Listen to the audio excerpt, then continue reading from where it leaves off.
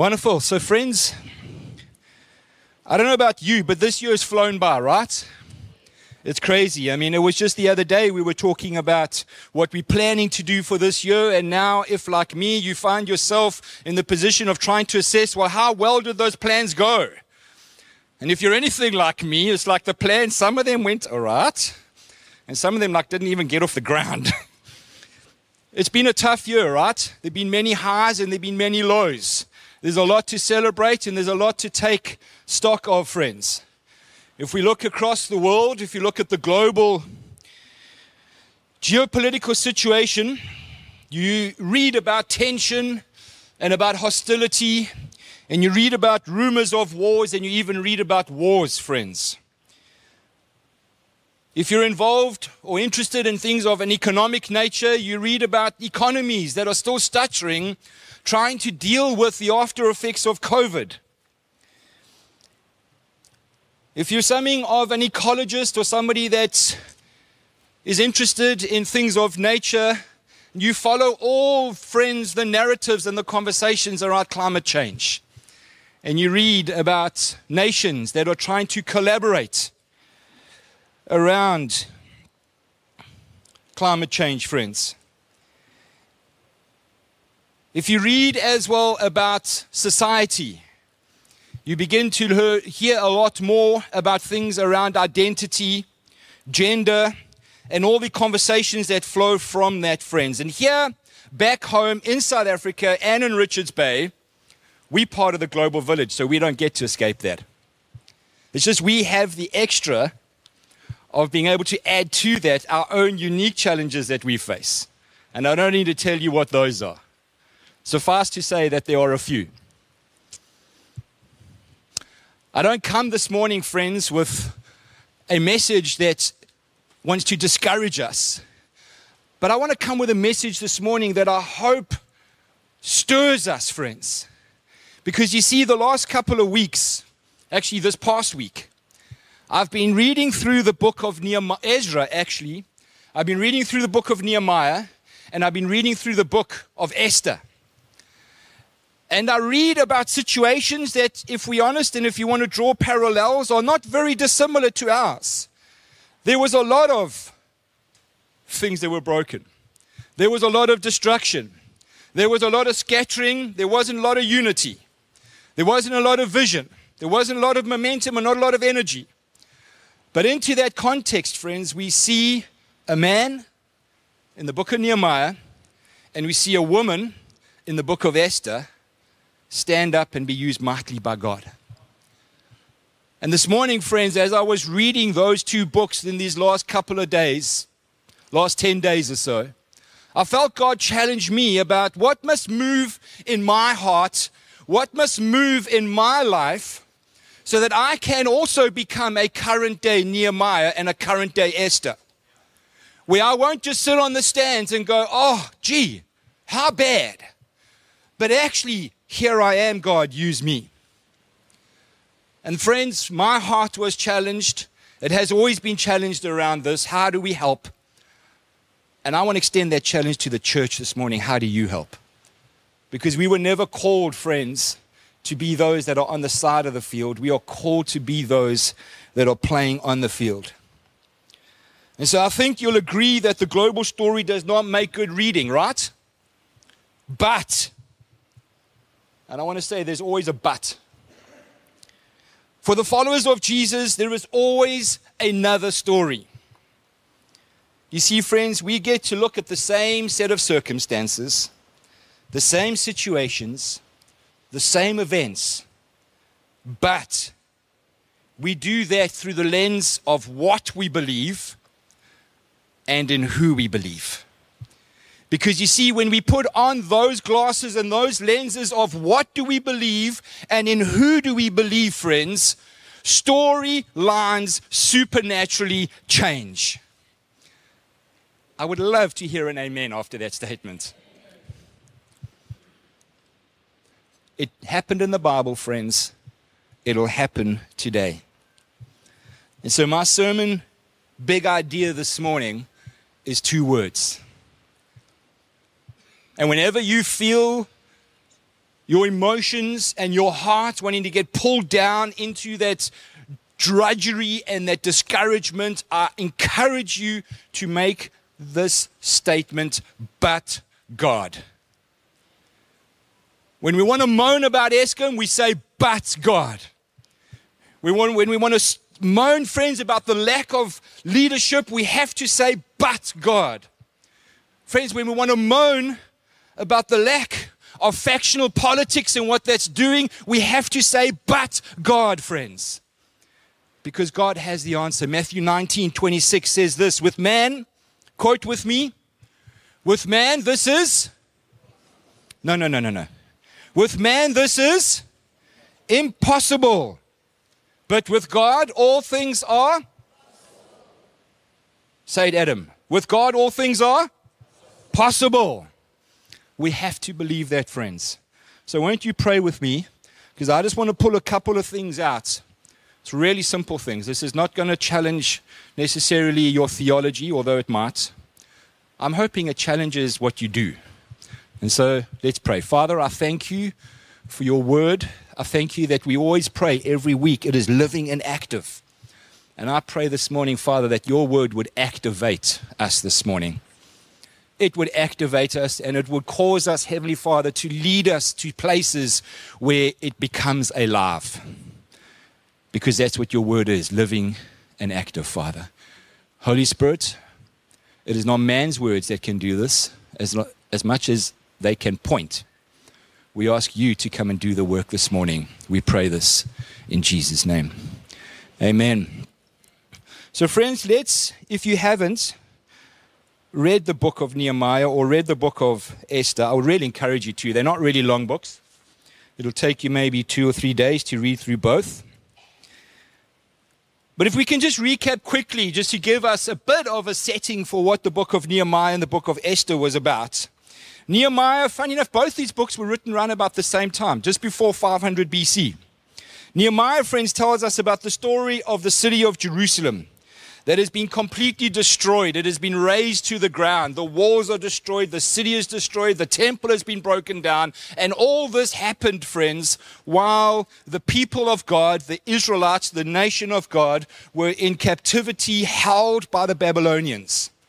They were in captivity for decades. And over that time, friends, the city of Jerusalem was absolutely razed. It was destroyed. Word of this gets back to Nehemiah. Nehemiah is a servant to the king of Babylon. He's happily serving the king of Babylon. He's in the palace. He's living a good life, even though he's a servant, because he's a favored servant. And word gets back, and Nehemiah, friends, is broken. And he goes to the king and he says, King, I have to do something about this. And because of the favor that God placed on his life, friends, with the king, and because, as you read in Nehemiah, the gracious hand of God was with him, Nehemiah, friends, got to rebuild together with the people the city of Jerusalem. The walls were rebuilt. The gates were reestablished. Reconstruction started taking place in the city. The temple started getting rebuilt.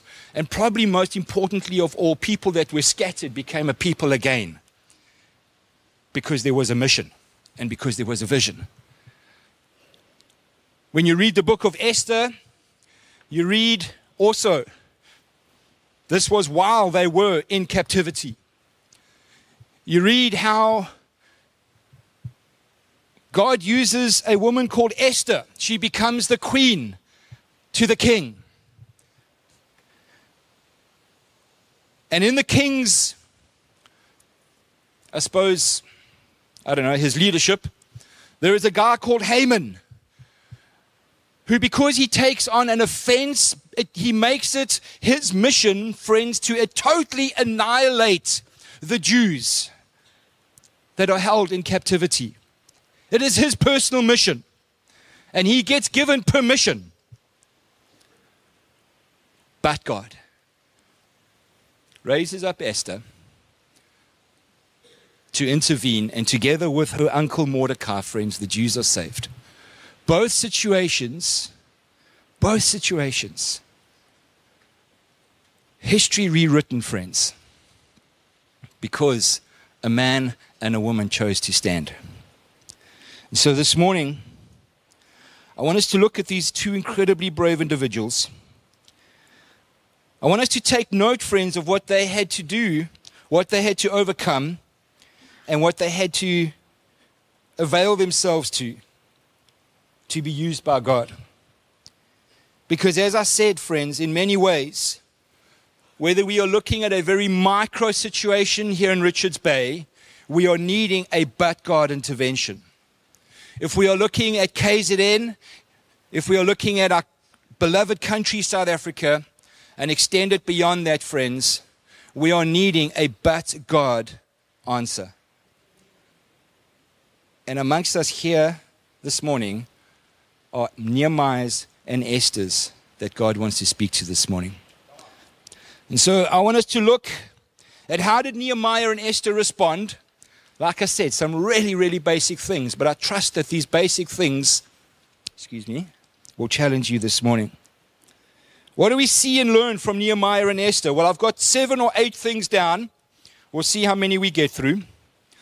If we read in Nehemiah 1, verse 3 to 4, friends.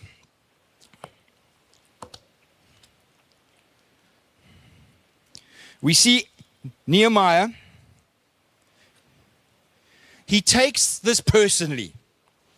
Nehemiah 1 verse 3 to 4. They said to me, this was the message that got back to Nehemiah. Things are not going well for those who have returned to the province of Judah.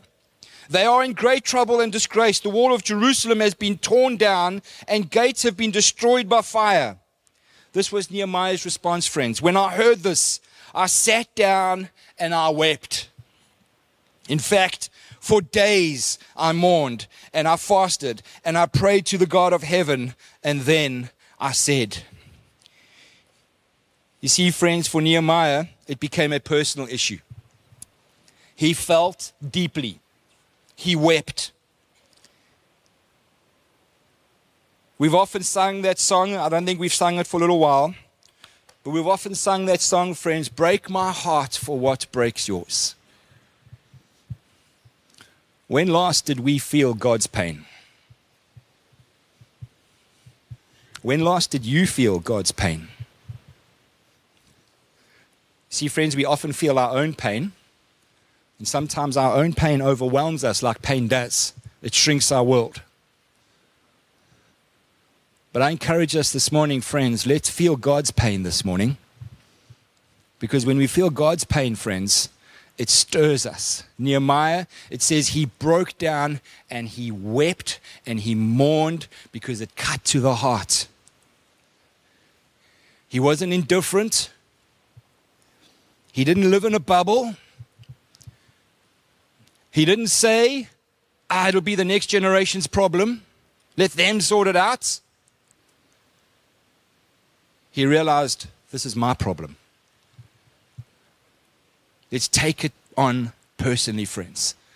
Let's be those that have our hearts broken for what breaks God's heart. When we read in Esther chapter 4, verse 13 to 16, we see how Esther responded. Mordecai, remember Mordecai is her uncle, he sent this reply to Esther. Verse 13 says, don't think for a moment that because you are in the palace, you will escape when all other Jews are killed. If you keep quiet at that time like this, deliverance and relief, thanks, bud. Deliverance and relief for the Jews will arise from some other place, but you and your relatives will die. Who knows if perhaps you were made queen for such a time as this. Then Esther sent this reply to Mordecai, go and gather together all the Jews of Susa and fast for me. Do not eat or drink for 3 days, night or day. My maids and I will do the same. And then, though it is against the law, I will go in and see the king. And if I must die, I must die. So Mordecai went away and did everything as Esther had ordered him.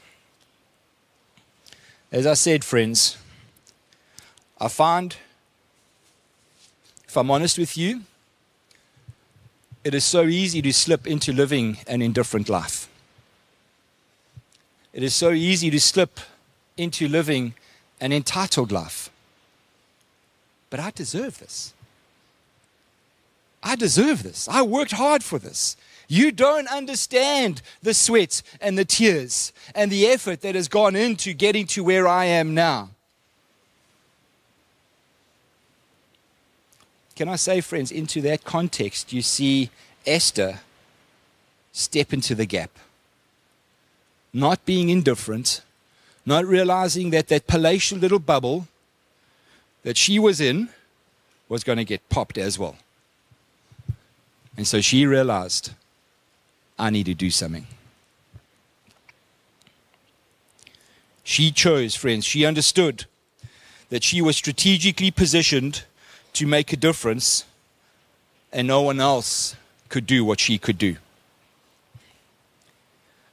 Moving on quickly, friends, we see that both Esther and Nehemiah had to make sacrifices. In different ways, but still very similar, they both had to leave a palace.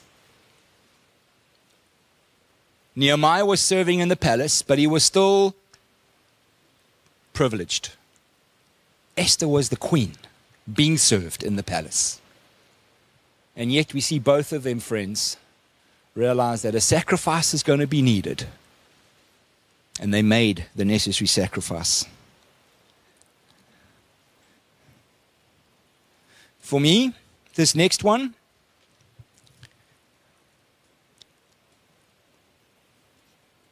challenged me the most. Both allowed their lives to be disrupted. It came down to, God, this is my plan. I've sat down for my life, and I have this plan that ticks every box, crosses every T, and dots every I. I can see it. I can taste it. I can touch it. It is real. And into that, God says, but what about my plan for your life? My plan for my life versus God's plan for my life. We'll chat a bit more about that, friends. And then lastly, just for the sake of time, both of them had to overcome obstacles. They both had to overcome fear. They both had to overcome the custom and the tradition of the day. The queen could not just come into the court of the king. She did so at the risk of her life. The servants could not just come to the king and say, King, I need, please give. They had to break with tradition. They had to break with custom. They had to overcome fear. They had to overcome themselves. They had to overcome obstacles. For you and I, friends, it's no different. There will be many things that we need to overcome. What I have to overcome will not be the same as what you need to overcome. But for both of us, friends, for all of us, there will be something that we are going to have to work through and in God overcome.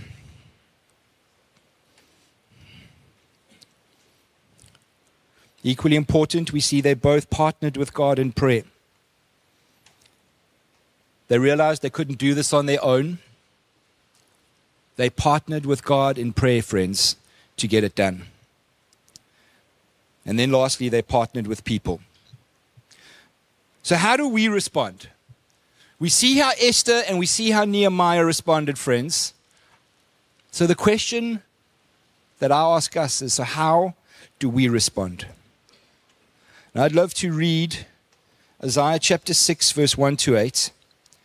Because in there is something of a template, friends, of how we respond. Isaiah chapter 6 speaks to us about the call and the response of the prophet. In verse 1, Isaiah 6, it says, In the year that King Uzziah died, I saw the Lord He was sitting on a lofty throne, and the train of the robe filled his temple. Attending him were mighty seraphim, each having 6 wings. With 2 wings they covered their faces, with 2 they covered their feet, and with 2 they flew, and they were calling out to each other, Holy, holy, holy, holy is the Lord of heaven's armies. The whole earth is filled with his glory. Their voices shook the temple to its foundation, and the entire building was filled with smoke. Then I said, it is all over, for I am doomed.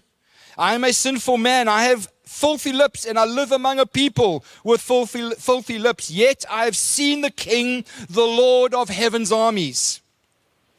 Then one of the seraphim flew to me with a burning coal he had taken from the altar with a pair of tongues. He touched my lips, and with it he said, see, this coal has touched your lips. Now your guilt is removed, your sins are forgiven. Verse 8, then I heard the Lord saying, whom should I send as a messenger to these people? Who will go for us?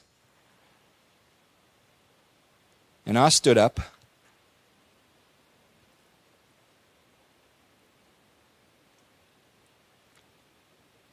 I said, here am I, send me. And he said, go and say this to the people. You see, friends, in that passage, there is a template there of how we respond to the calling of the head of the armies of God. You see, we see the prophet first, it says, when I saw. When I saw. The first part to my response, the first part to your response, friends, is what do you do internally? You hear us a lot of Sundays. We ask the Lord to work in us, and once he has worked in us, to work through us. That is this template, friends. When I saw. My encouragement to you in your personal response is to see who it is that you are availing yourself to. To see who it is that you are signing up in service to. You see, friends, when we see the God who is holy, holy, holy, holy, the whole earth is filled with his glory, friends, it will help us make the tough decision because it is him who is calling us. The second part to your personal response is, what do you hear? We see it says, when I saw, and then later on it says, when I hear. You see, friends, the encouragement and the reality of it is, as much as I can stand up here and encourage you, and in the moment maybe you're feeling convicted based on what I am saying, you cannot make your decision based on what I am saying. You need to make your decision based on what God is saying. Because what's going to happen, friends, is when you make these decisions to step into the gap, when you make these decisions to make sacrifices, when you make these decisions to overcome fear, guess what's going to happen? You're going to be faced with opposition. And in that moment, you need to be able to stand on the conviction, friends, of your decision that you heard, that you made, having heard God say. Not having heard Quentin Preen say, not having heard Brent Brading say, not having heard any of the elders, Chaz or Scott or Errol or anybody else say, other than having heard God say, friends. Because that is the rock on which we stand. There is no other. And so we first respond internally to who it is that we see and what it is that we hear, friends. And we work that until we have a conviction about that.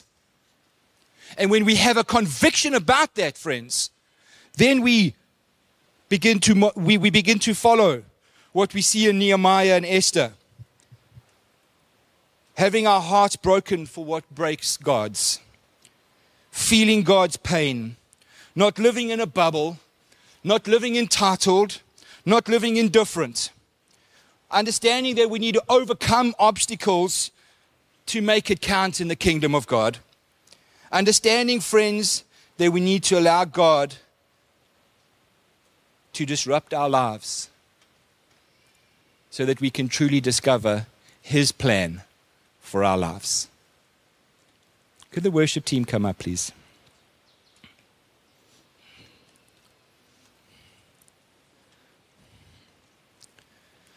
Proverbs 16, verse 9, friends.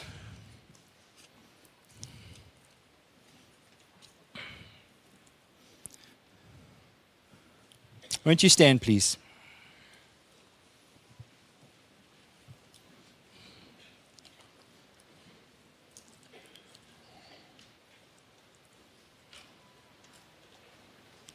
Proverbs 16, verse 9 says, "We make our plans,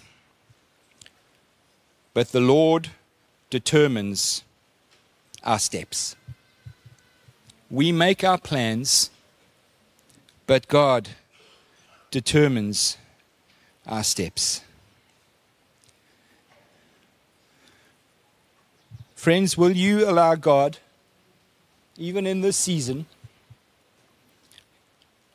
to disrupt your day?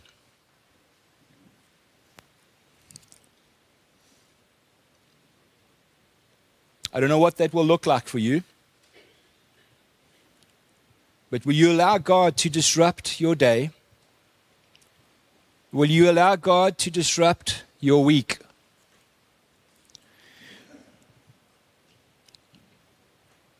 Next year, this year, will you be so bold as to allow God to disrupt your month or even your year?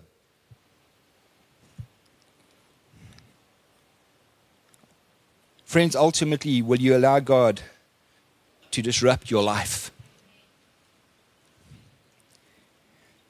You see, as I was praying coming in this morning, I was reminded of the game Tetris. You all know the game Tetris? The game Tetris is that little thing that has blocks that fall down from above, and they got to fit into spaces that have been created.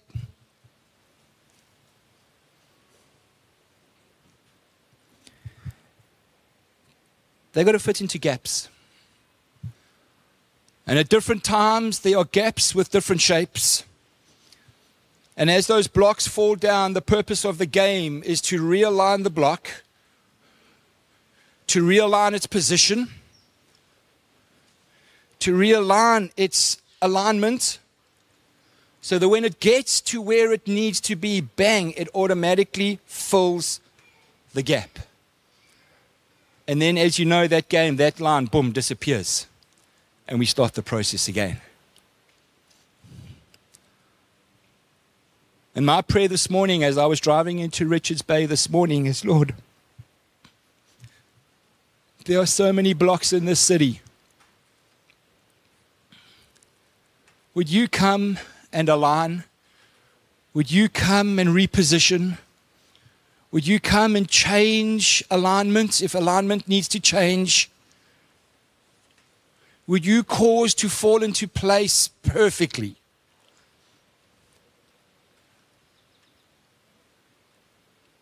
So that your kingdom is established in this place.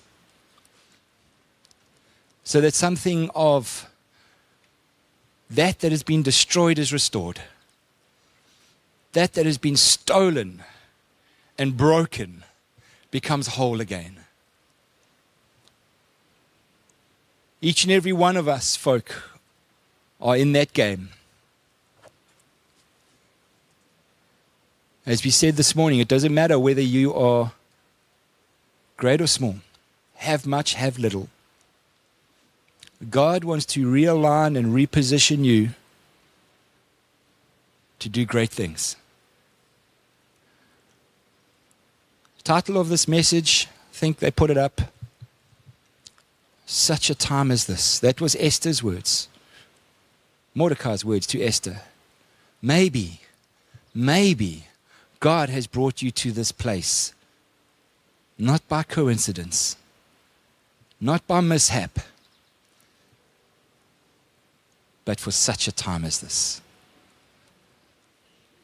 And so, friends, my encouragement to you is this morning as we land, and I've asked the worship team just to conclude in a song this morning, is, Lord, help me to see you, help me to hear you in this season. Amen. Amen.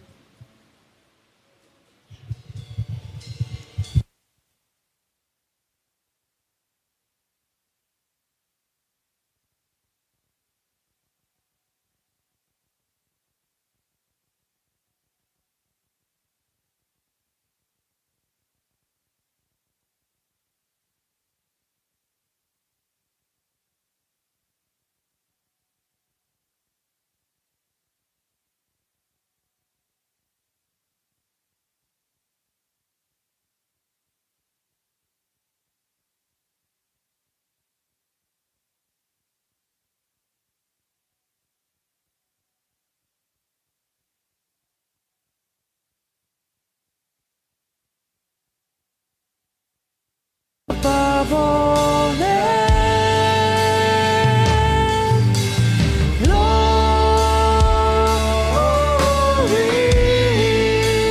be unto the King, be unto Emmanuel, majesty,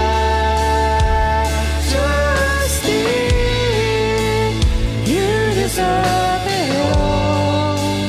You deserve the highest praises.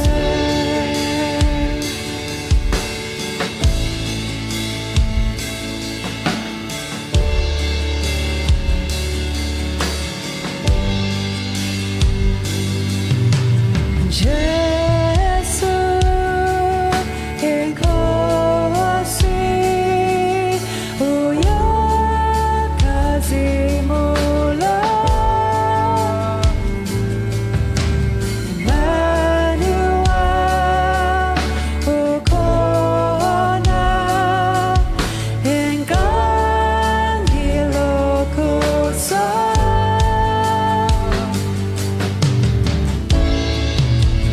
We will bow before your throne and sing praises to the name above all names.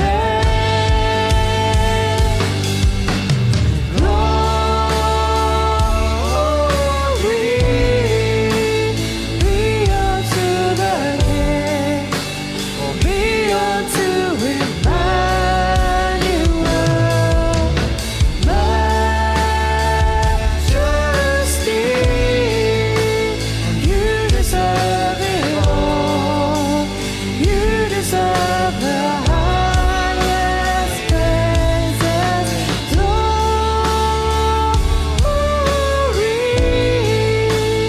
be unto the King, be unto Emmanuel, majesty, oh, you deserve it all. You deserve the highest. Yes, you deserve it all. You deserve the highest praises.